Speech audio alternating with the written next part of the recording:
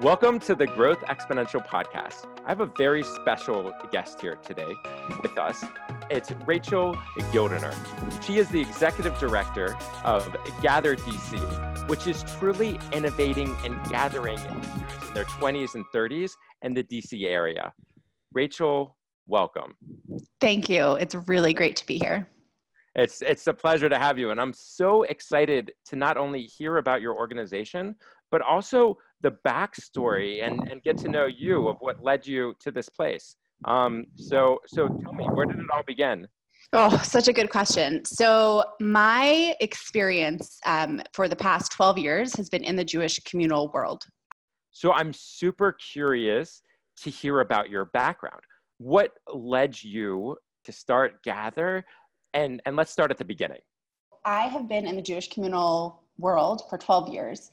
And during that time, I've had amazing experiences. I've learned so much. And one of the kind of challenges that I continue to see, especially for young adults today, is that there are lots of Jewish things to do, but there's not always Jewish connections at the heart or focus.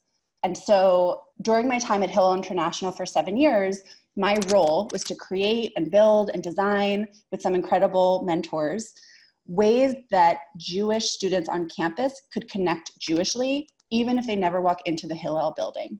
And this is what is now known as relational engagement. It's a movement that a lot of Jewish organizations and even kind of secular movements have picked up on and understand. I'm still surprised that there are just a lot of areas where this relational work hasn't quite tipped. And so for me, this focus and desire to help create a more relational and more connected Judaism, specifically for young adults, but really for everyone, has driven me and gotten me to this place. And so I am very grateful for the people who started what was then Gather the Jews. It was a community project, and it was a website, a monthly happy hour, and a feature of a Jewish guy or girl of the week that really became a cult following in DC. It was community-based, it was about community, and it was like a go-to point for Jewish 20s and 30s to find out what was happening. So when I came on board, there had been one professional staff member. Otherwise, it was created by lay leaders. I think part of the power of this work is that it was from and for the community, and I try to hold true to that every day.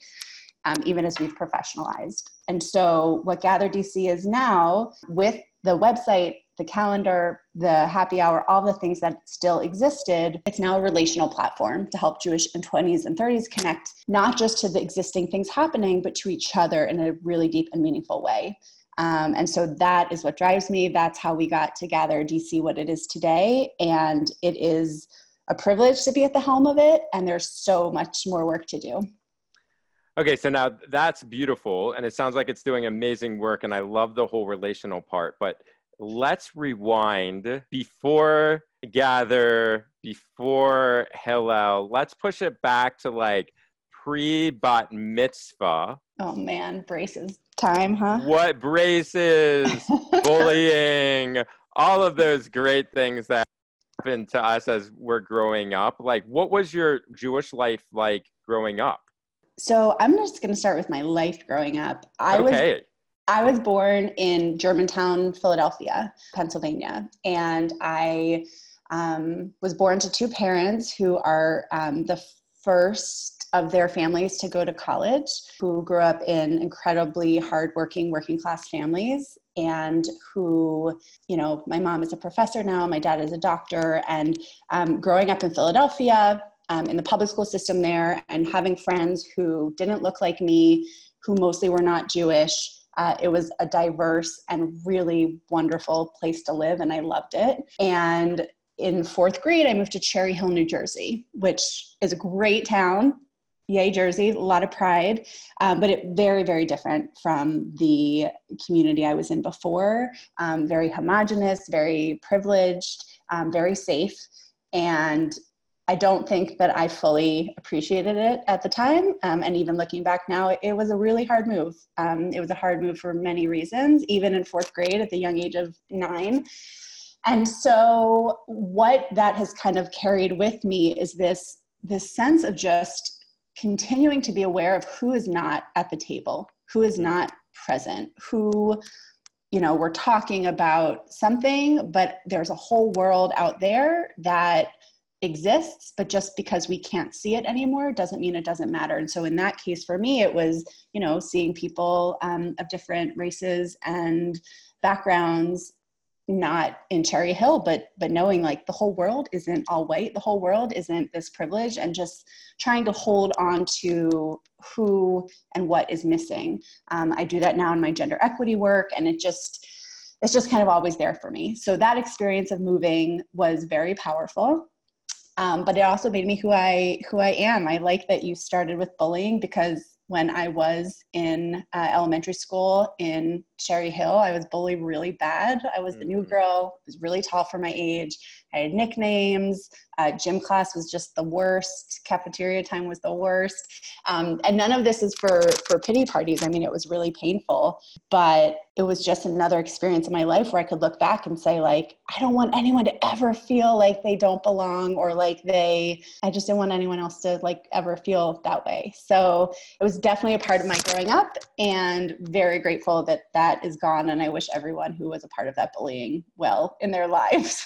And and it's really beautiful how that also comes together with the whole concept of gathering. I mean, gathering in an inclusive way where people feel safe and are connecting through their interests with others, that like, it's almost like, the Jewish concept is that we do things later in life to repair either what was done to us earlier in life or something that we need to repair within ourselves, what's called a tikkun, right? So it's almost like you're creating this space with Gather DC that's really to make sure that other people don't ever have that, even though they might have had it as a child, but now finding that right place of connection.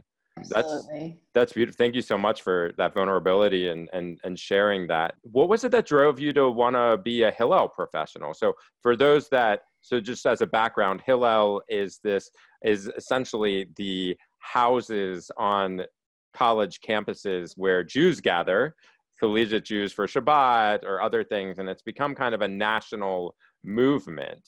What was it that like connected you with that and made you want to become a Hillel professional?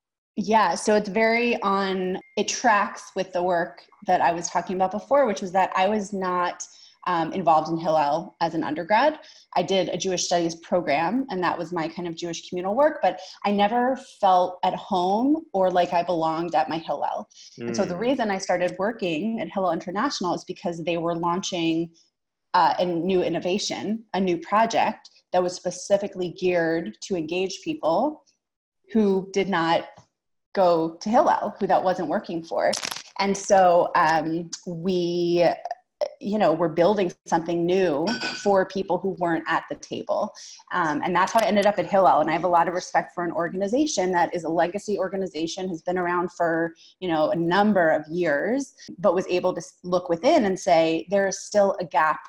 There's still something that's not working. We have a chance to pivot and create something new. And so that spark of innovation, kind of reflection of what we're doing well as an organization and what we could be doing better, that's really what got me to Hillel. The Jewish stuff and all of that was great. I love that, but really it was about continuing to try and engage people who aren't already connected. That's beautiful. So there's this ongoing life theme of engagement, connection, creating space for people who aren't at the table. Yeah. How are you doing that with Gather DC? Yeah, so Washington, D.C. has an estimated over 30,000 young adults in their 20s and 30s who affiliate or associate in some way as Jewish. And for many of them, they have a Jewish connection. They find it in religious practices through a synagogue, or they have a Jewish social circle.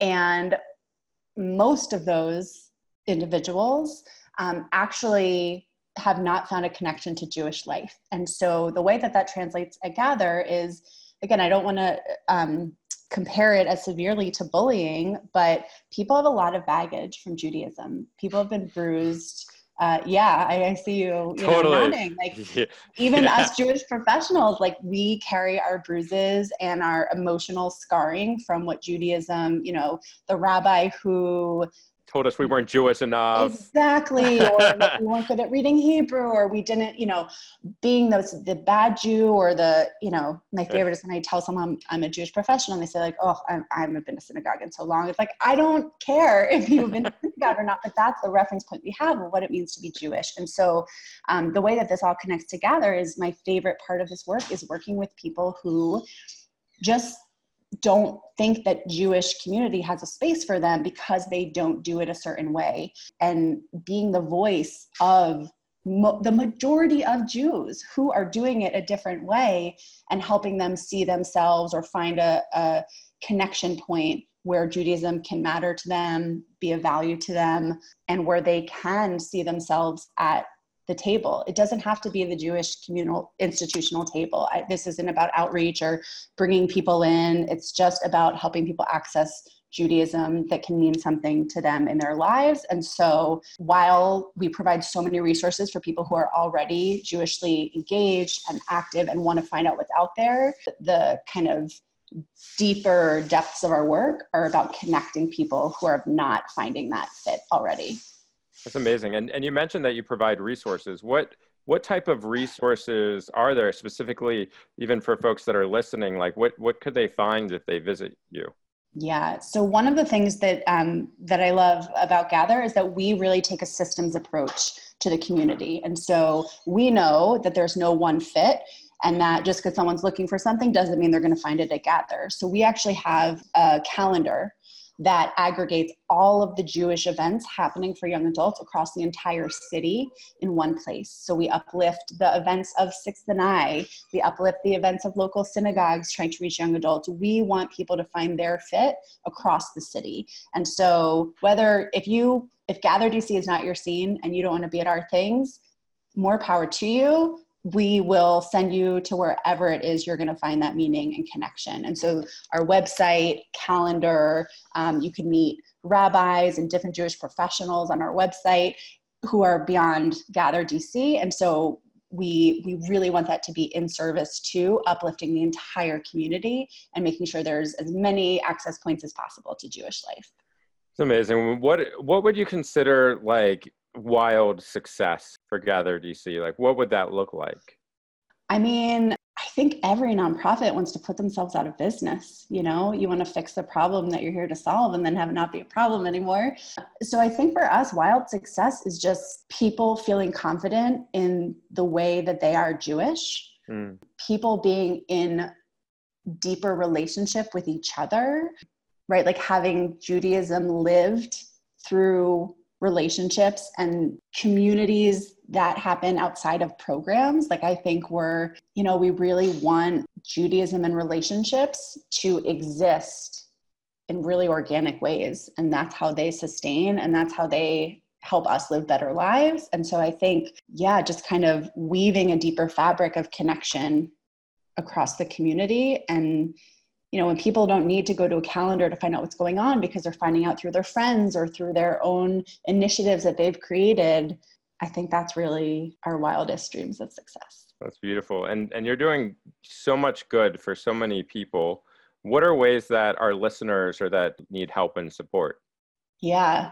So I would say two main ways. One is we need people who are mad enough at Judaism and who want to make a difference to be at the table. Meaning a lot of people say, you know what, I had this really bad experience and I'm done. And I get it. I really do.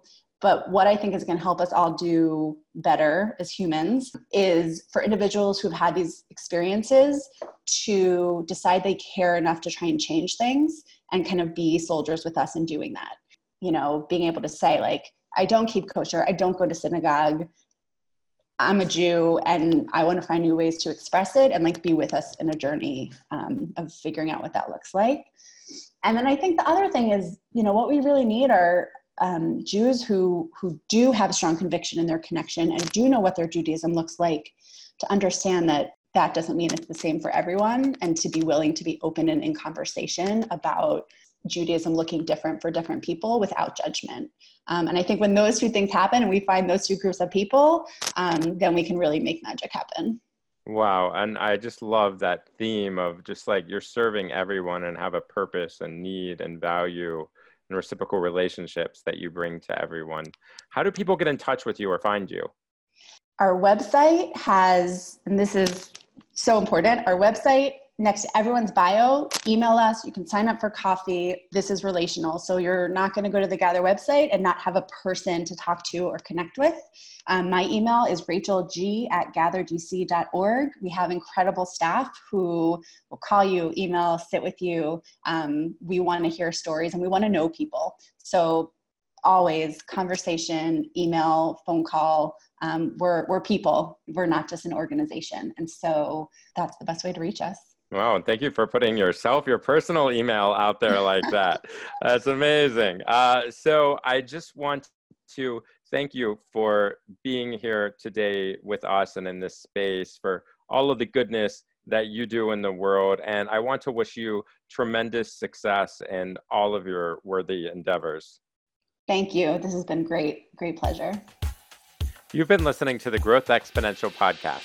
If you know an executive director or nonprofit professional that you think I should interview, shoot me an email at bradley@growthexponential.org.